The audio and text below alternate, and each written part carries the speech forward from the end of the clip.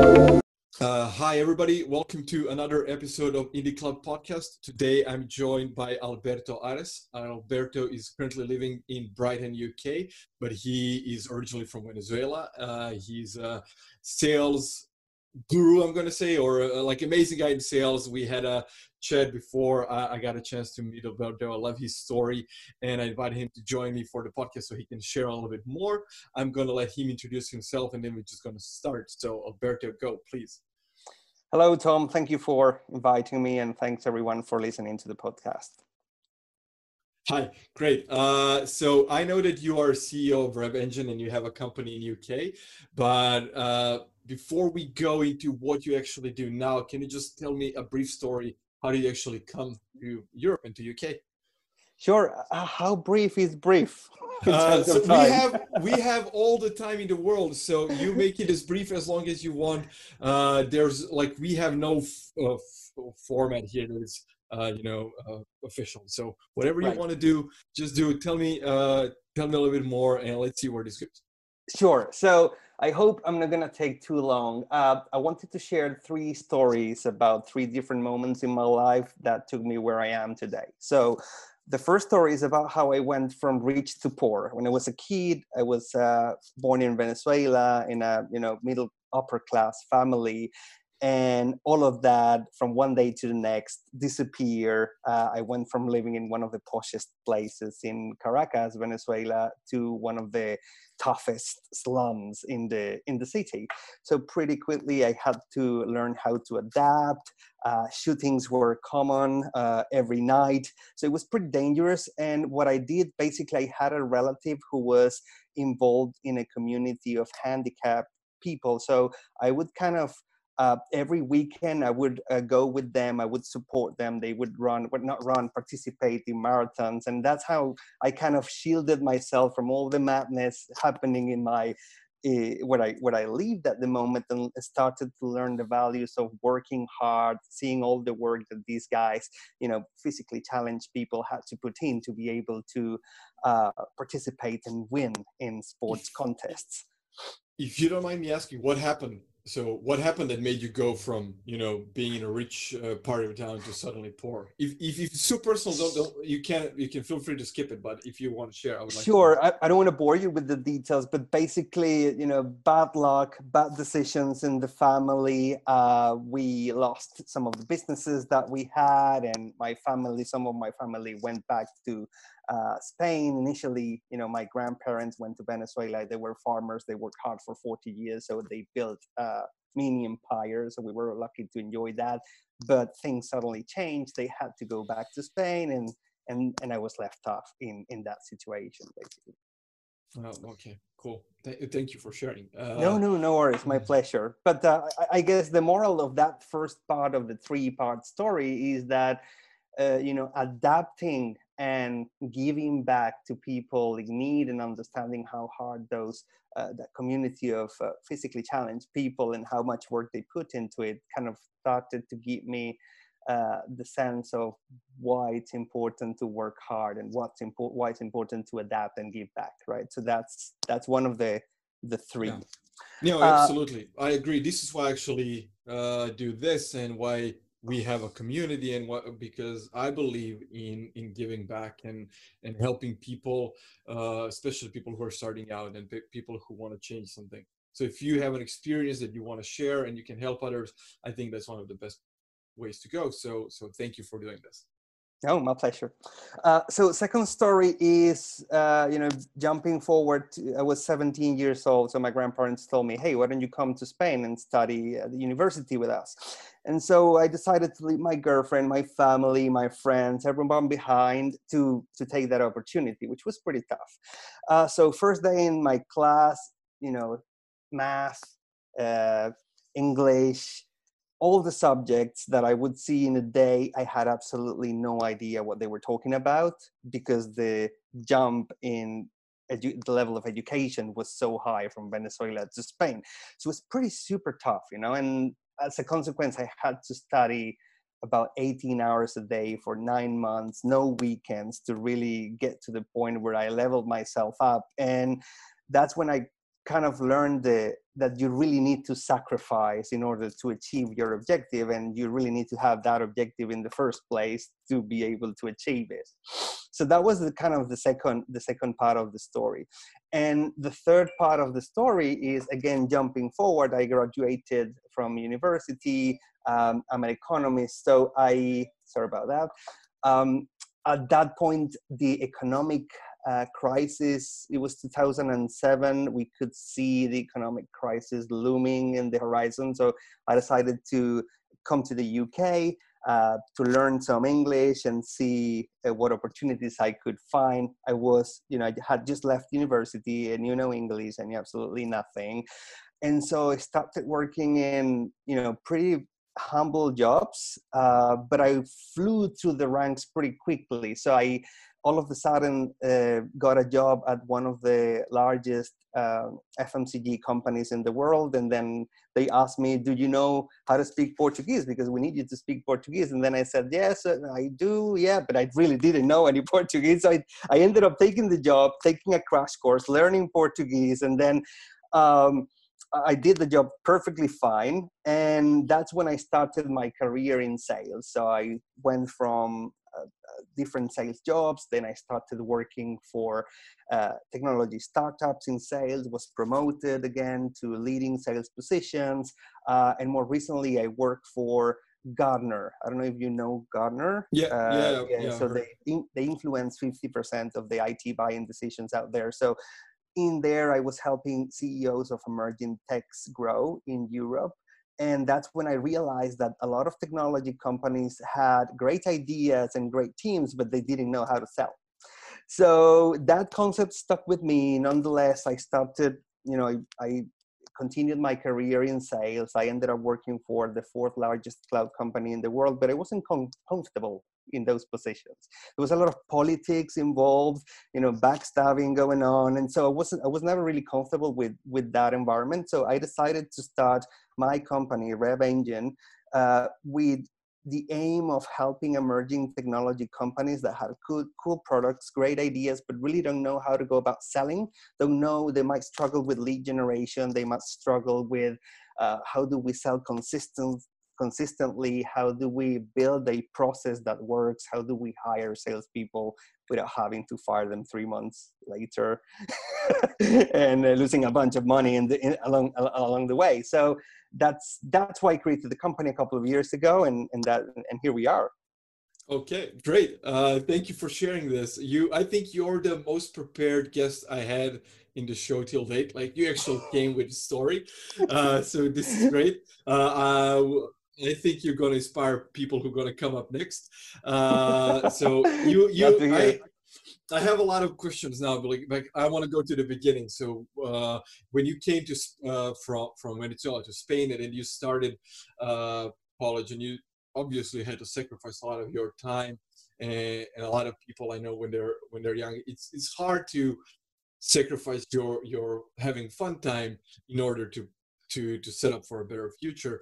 And what was your motivation? What did you kind of have in your heart to go forward and actually, not party, but actually do 18 hours a day, study and learn and go forward? Just basically, seeing a lot of people in my network, how they were struggling because they didn't do the hard things when they had to do them. Yeah, that's a great answer. I agree. There's nothing to add. Yeah. So you moved to UK, and you didn't know English when you moved, or you started to learn English? I thought I knew, I thought I knew, but I remember arriving at Gatwick Airport and asking for directions to Hastings, which is the first town I lived in, and I couldn't understand absolutely anything that man told me. And at that point, I thought, wow, I'm really depressed. To be completely honest, I started learn English when I was in grade school, and I've been learning English my whole life, and I knew I can watch the movies and everything without subtitles. Everything was great. And first time I came here, and then I realized that I've been reading a lot of English names completely wrong because I grew up on watching American movies, American TV shows, and it's Mm, completely different English. completely different game. Yeah. And there are some towns and some underground stations in London that have too many letters extra that you don't need, and I didn't know how do you get to Worcester Square, like what, like Leicester. It's the last. No, it's Leicester Square. Yes, Leicester. So yeah, I was completely bummed out on day one. Like, oh, I can't read English. I was like, oh, it's not Kent, it's Kant. Okay, cool. Okay, cool. I'm learning, still going there. But yeah, it's it's a process. Absolutely. I was so proud of I know English so well, and then I got here. I was like, no, you don't. Like, you I think think you it do. happens a lot of people, Tom. Yeah. Yeah, but spending time here, I think it gets better. Both you and me, we are now speaking in our non-native language, and I think we're doing well. So, That's right. uh, Yeah. so yeah, okay. So you got here, you started working, and like I want to. You mentioned that you got tired of politics when you were in a company, and I agree. I hate that in companies. Whenever you think you're going to be outside of it, you somehow get pulled into that, and I think it's just human nature. I've yet to find a company where I can see that there's no politics, and I'm not counting startups here. Startups are fairly small. People are more kind of on the same level than in big companies. So, but in big companies, I haven't seen that yet. So I totally understand the reason, but were there anything else from your side that made you actually start a company and move away from like being a part of a machine and doing something on your own? What was the biggest motivation? Yeah, I think it was a bit of luck, a bit of timing, and a bit of being tired of everything as well. So I had this client I had really worked well with in the past, and he was really happy with my services. I remember, we clicked on really well. We even, partied hard back in the day at one occasion in one event. So we ended up being friends. People in your network, I believe you need to maintain that network and nurture that. So I reached out to this person and said, I noticed that your company is in this stage, and, this is what I can bring to the table. And then timing was perfect. I started working with that specific client and helping them, define their targeting, the proposition, their internationalization strategy. We went to an event and we generated a huge pipeline and partner opportunities for that specific client. So that's how everything started. And since then, we've kind of developed the services around that. Okay, so I know when a lot of people are starting out, sales is never on their mind. They know that like they need to sell, like offer and sell their services, but to like nobody who is not doing sales is not learning sales. So people kind of start their business and they go in fairly unprepared. And I'm saying this from experience because I did the same thing. I was like, I'm gonna do the best company for web design and graphics and blah blah blah. When we started, it was like this, like, yes, you're good, but I had no idea how to sell. So what would be like your advice for people who are starting?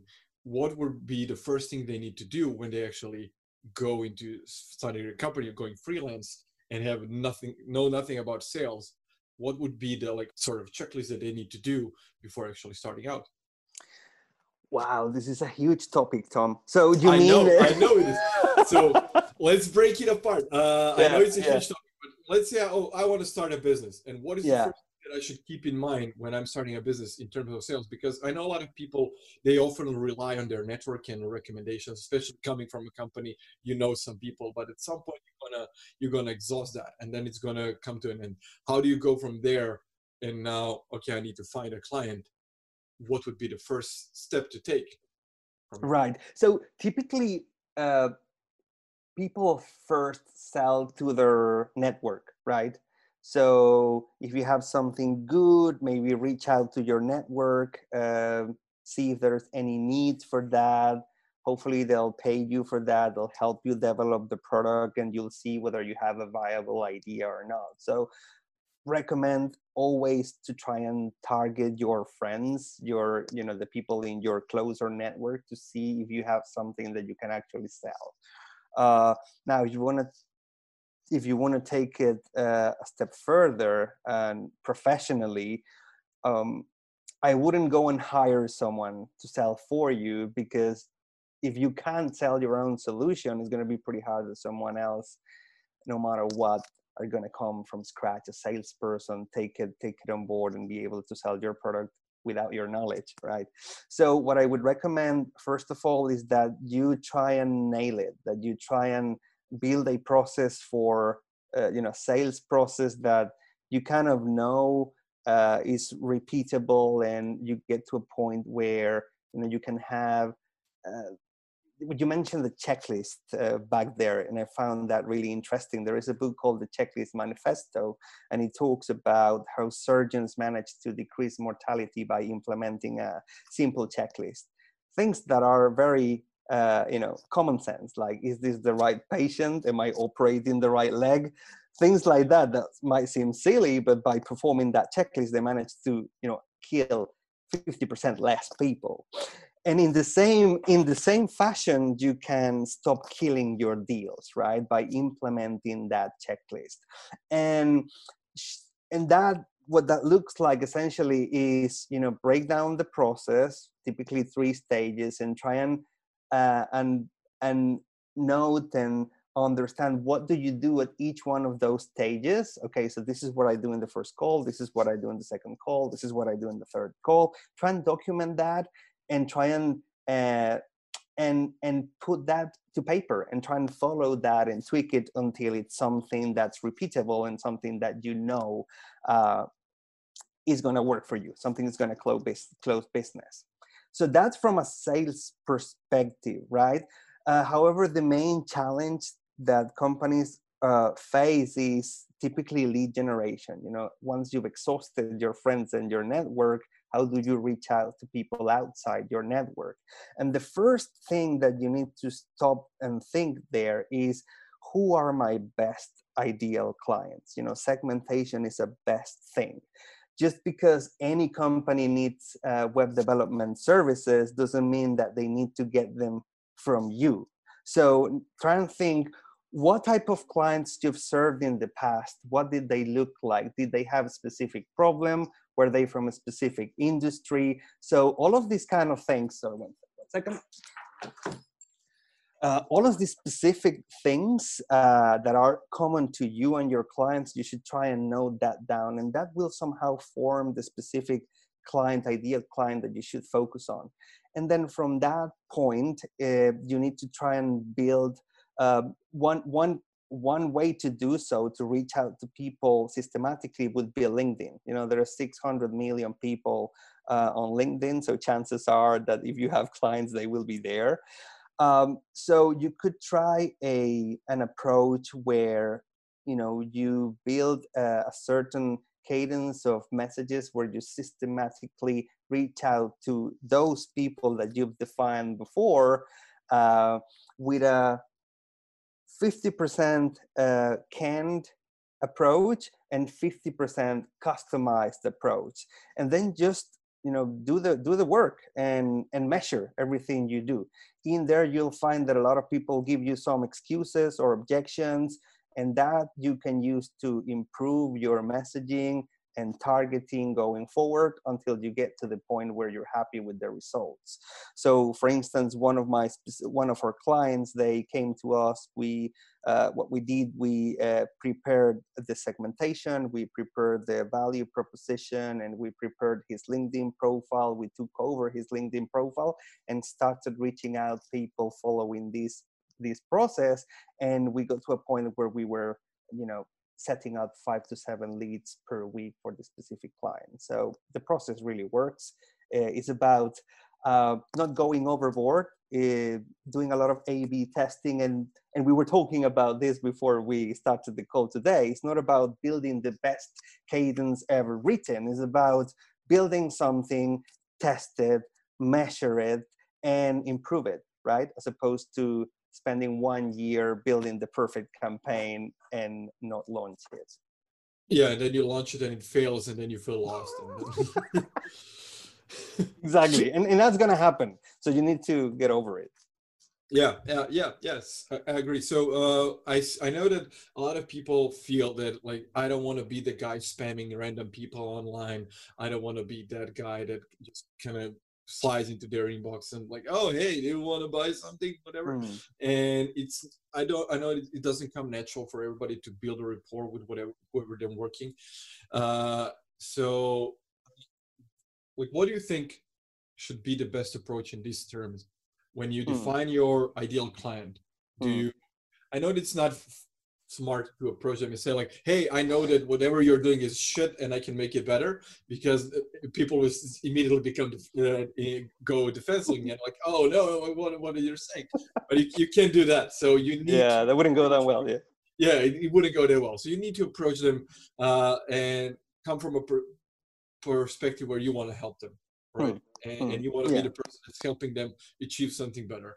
Uh, but how to, do you have any advice on how to convince people that you are the person to actually be the one solving their problems?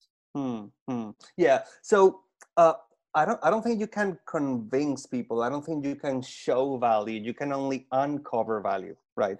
So that's why you need, part of it is a numbers game, right? You need to reach out to certain number of people, and then you'll find the prospect that's interested. But I would say the key here is to really add value. You know, if you've done your homework, if you know your client type and you know how you can help, be valuable, you know, add value in those conversations when you reach out to them. So that, yes, that means content. A lot of people are scared of content, thinking that they need to create the best content in sliced bread, but that actually isn't the case.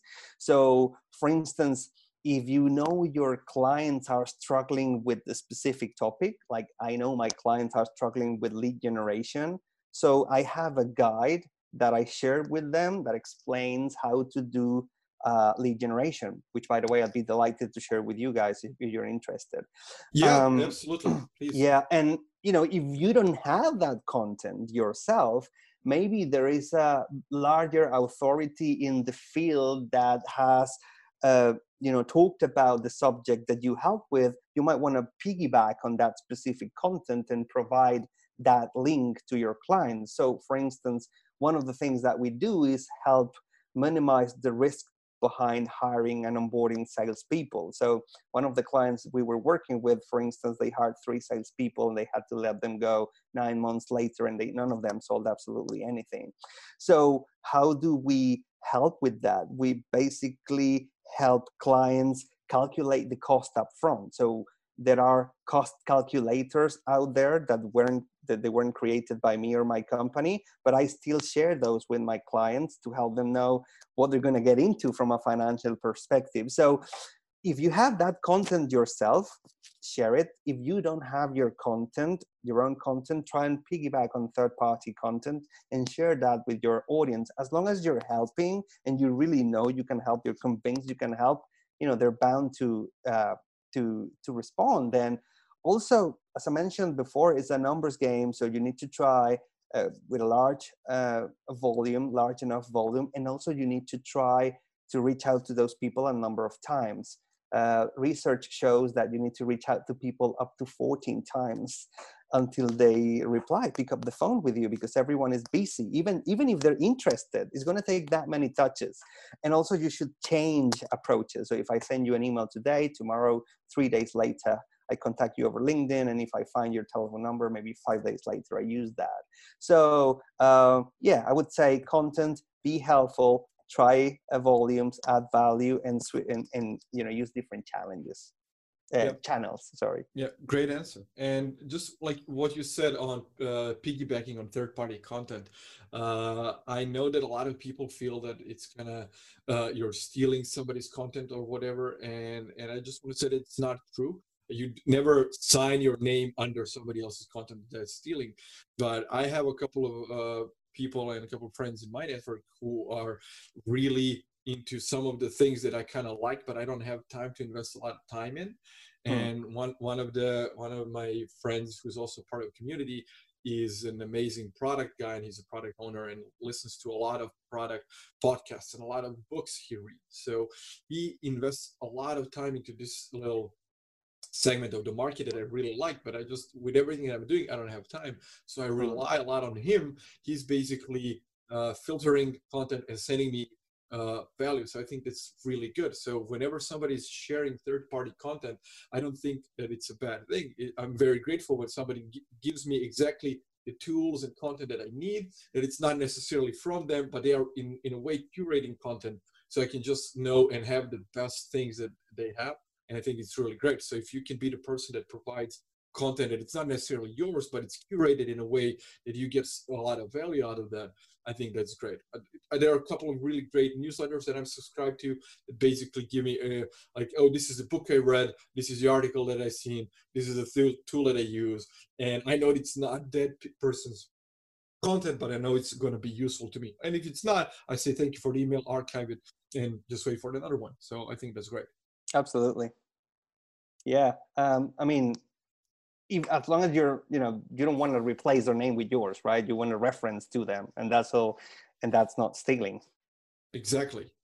So yeah, especially when it comes to books, like I'm going to reference to, like your content links that you share, everything that we talk about, I put in the link description. Then people just go, down the rabbit hole from there. And like just a couple of days ago, I had a interesting conversation with a friend of mine about a topic that I kind of know, but basically not enough for us to have a deeper discussion. So he sent me an article, said read this, and send me a Wikipedia link. And from there, I went to 5 other topics that kind of branched out in all of these different things. And I spent a couple of hours reading about all of these different things that are really interesting that I never actually invested enough time into that to know more. And now we said, like, yeah, now I know enough that we can have a conversation and I want to learn from him. So if you can get that from somebody, I think that's a really great approach. Absolutely. So, okay, cool. Moving a little bit more from what you actually do in sales, what is your approach to how you work?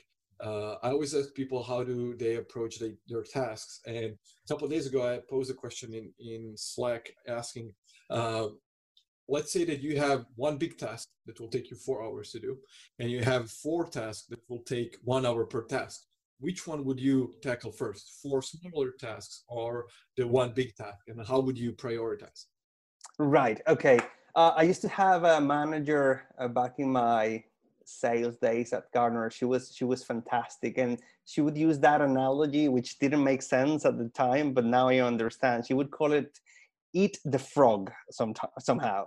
And what she said basically is, I really hate frogs, but I know that I have these specific tasks that I have to do every day that they look like a frog, and I hate them, but I know I have to eat them somehow. And so she would, at the beginning of the day, do get that done, get that out of the way. So if you start by doing the thing that's most important, but you hate the most, then everything is going to go downhill from that point. Hmm.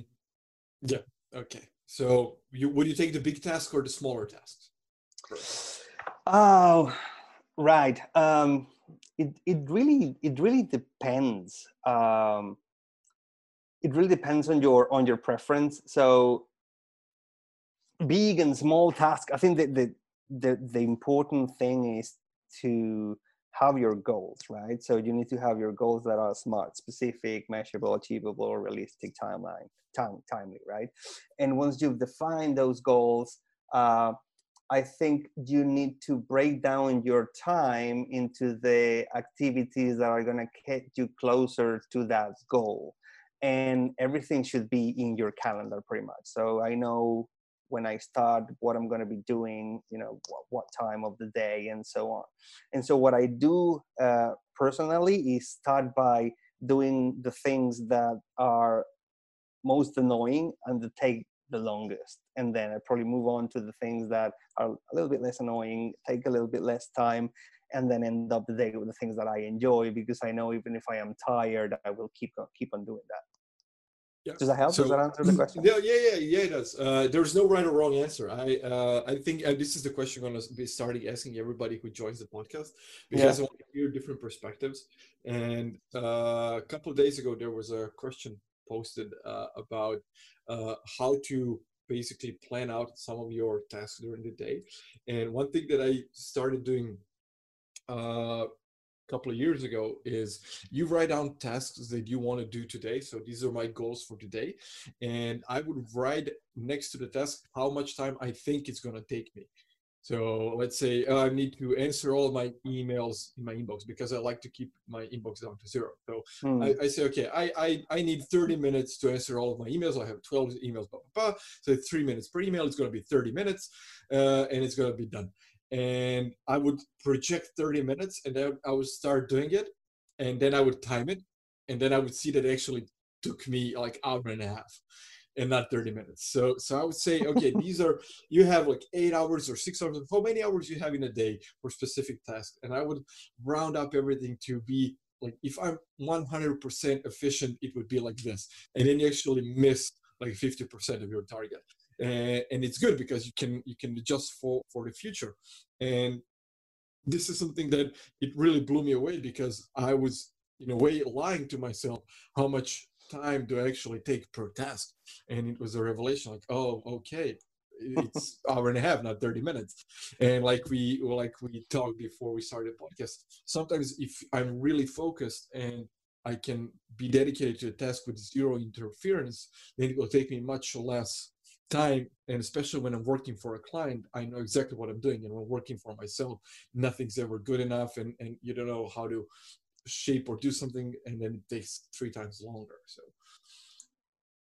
Absolutely. So you want to, the reason why you measure that is what you want to be, you want to know productivity, you want to calculate cost, or why is exactly, that? I wanted to first thing what I wanted to do is like know how much time it takes me to do certain tasks, so I can Sure. calculate how much work can actually take on, and not to Hmm. overpromise and underdeliver, which Sure. kind of happens. It's Sure. like, can you do this in a week? Of course I can do this in a week, not a problem. And then it's Sunday evening and you have half the work to do, and it's like because one thing that I realized is when I have distractions, it's easy for me to procrastinate. And I did struggle with that a lot. And there's a great video that I've seen about procrastination, and it's a TED talk from a guy that writes blog Wait But Why. It's a great thing. I think it's Wait But Why. Let me just uh, yeah, Wait But Why by Tim Urban. Hmm. I'm gonna put that in the link of the podcast once we're done. But it's a great explanation of how procrastination happens. And one thing that's kind of helped me is it says like everybody procrastinates, and that's true. But one thing that people don't realize is that they are procrastinating on their goals, Hmm. and there's no deadline on your own personal goal. When you're working with a client and there's a hard deadline, then you can pressure yourself to actually do it. But when there's no deadline on your goal, so it kind of procrastinate. Just times goes by, and then you realize, okay, I missed a lot of opportunities because it just fooled around. So it was motivating, and I'm gonna share it with everybody. But yeah, it is Yeah. something that. Absolutely. Something that I used in the past is a tool called Clockify. I don't know if you are familiar with that. It's pretty good because first it's free. Then what you can do is you can build different projects and tasks in there, and you can measure how long it takes you to perform each task. And then you can see real reporting on how long it actually took you to do certain things. And if that is actual work, you can put a price to it and a cost to it and see whether you're profitable, how long it's taking you, and so on. Yeah, it's a good thing if you're tracking something that you're doing on a computer. I used an app, it was not this one, it was something else, also for time tracking, and it basically tracks how much time you spend on certain websites. Mm. And I would start doing a task, and then it's so funny that my hand automatically goes to Alt Tab, and I just type in like Facebook. or whatever, or Twitter, and it just and my subconscious just like opens the tab automatically. So I found a plugin for Chrome that basically kills all the social websites, all the news sites. It kills everything. So when you actually even open it, it just gives you either a motivational quote, or you can write a custom message like "Go back to work, asshole," and then you can actually start. Which is really good Yeah, I can to see that working for, for a lot of and people. it works it works for me. And what I'm a strong advocate of using Pomodoro technique, Yeah. because it's easy for me to segment my time. And then I say, okay, this is the task that I have. But when I started out, I also miscalculated my Pomodoros, because I thought, oh, this is going to be 3, and then it turns out to be 8. But it's a good thing to have those 5 minutes of downtime. Recently, the last couple of weeks, what I started to do is try to zone in to when I'm working, and like put down the blinds in my office, put my headphones on, play music, and then kill everything else. Just not like, oh, I'm really working, like really concentrate 100%, and just to try to focus. And it actually really improves the output. I was just blown away that this thing actually works. So I don't know if you ever did something like that. Yeah, absolutely. So this Clockify tool also has the Pomodoro technique built into it, uh, along with calendarization. So if you know you have half an hour to do something, I can't remember exactly the term, but the more time you have to do certain tasks, the more time you'll end up spending doing it. So that's why it's important to have deadlines and calendarization. I don't know if you remember, for instance, back at uni, you knew you had to study for an exam, which was 9 months down the line, and then you would probably take all that time studying for something that you could probably crunch in a couple of days. So that's kind of the same concept. Absolutely, I agree with you. I'm gonna check out the tool, because it looks like something that I would use. So yeah, we'll see. Okay, going back to I want to I want to ask you about your Rev Engine. And you said that you have your process and working with companies, and it's like it's something that's repeatable. And how did you actually, you know, I need to phrase this properly. How did you go from, okay, I want to build a process that helps people, to actually defining it in detail, and then now you're offering it to everybody, basically, to help them with their sales? So how did it came to be? Like, I want to hear how you did it, not like everybody else does. What's the question? Sorry, how I built my process? Yeah, exactly. How did you build your own process? My Like, and what process for my company. exactly, and Right. how did you build your process for a company, and what would be your advice to help people build their own process? How to approach building their own process? That's basically the question. Right. Okay. So there are process designer tools out there, which is a spreadsheet that you can use to try and map out uh, the activities in your sales process. Happy to share that with you guys as well if you need it. Uh, that's a good first step, because that gets you thinking on not only the things that you need to do to drive the deal forward, but also the things that your clients need to do.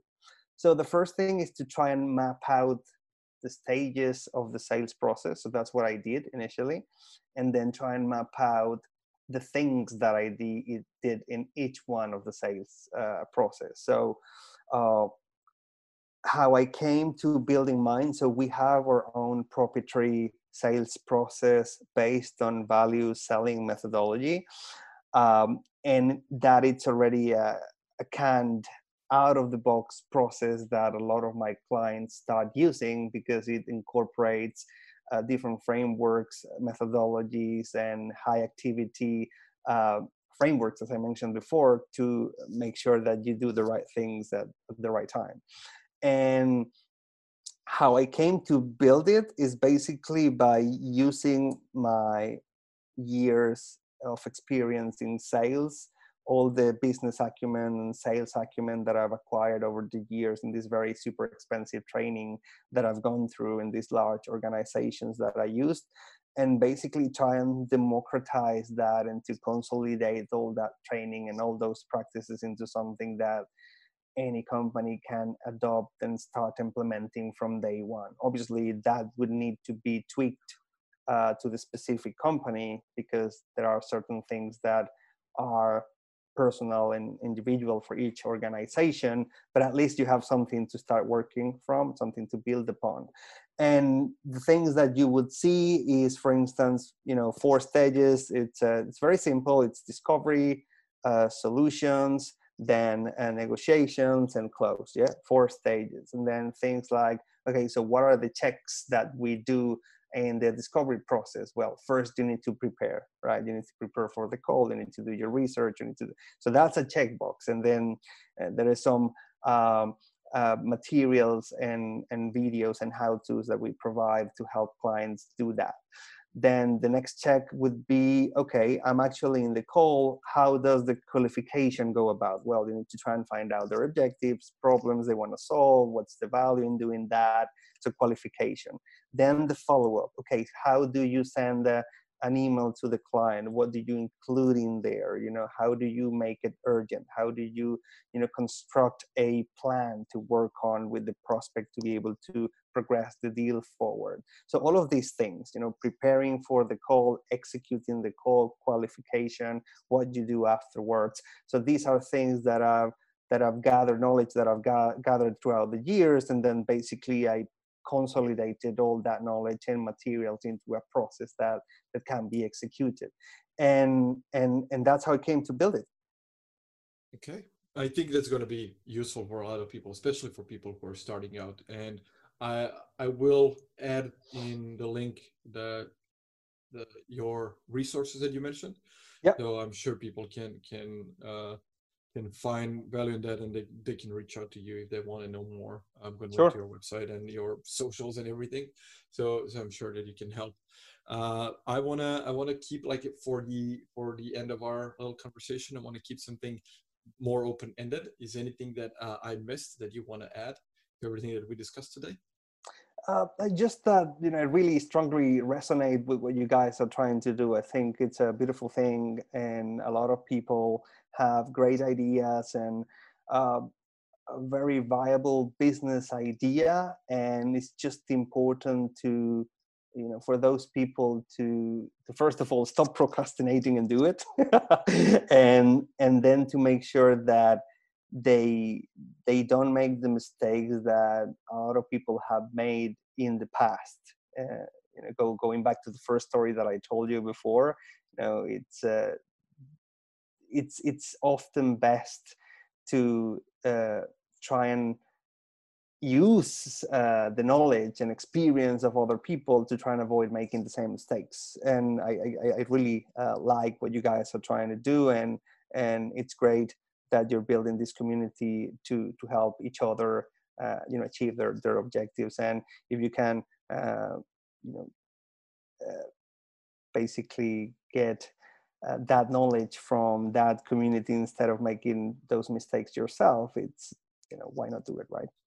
Yeah, absolutely. Thank you. I think you should learn from everybody else's mistake and then skip a few steps. Yeah, absolutely. If you can avoid all that pain, why? Although some pain can't be avoided, you need to deal with it. But the more you can avoid, the better. Yeah, I agree. There were some pains that I learned in my own experience that some people actually try to help me to avoid, but I didn't listen. And I thought that I was smarter, I'm going to do it better, and then ended up doing it the same, and then learning all of the lessons the hard way. And if I could go back 10, 15 years, slap myself around and say, just listen to the people who are trying to help you, just grab myself over, like, goddamn, listen to the people and read books. I think it would be much better. But as long as we know that we are in a place that we can learn now, I think it's great. And thank you for actually doing this and joining the community and being here to help everybody. I think it's going to be great. Hoping we're going to get even more people who are starting out, so they can ask you for the advice, and myself as well, and everybody else in the community. Thank you for sharing sharing your experience and taking the time to join me.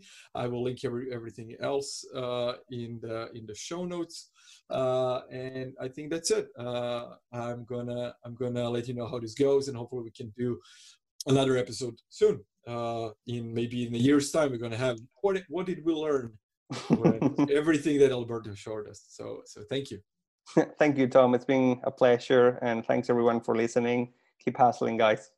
It was great. I hope to see you soon. Cheers. Bye now. Bye. Good luck.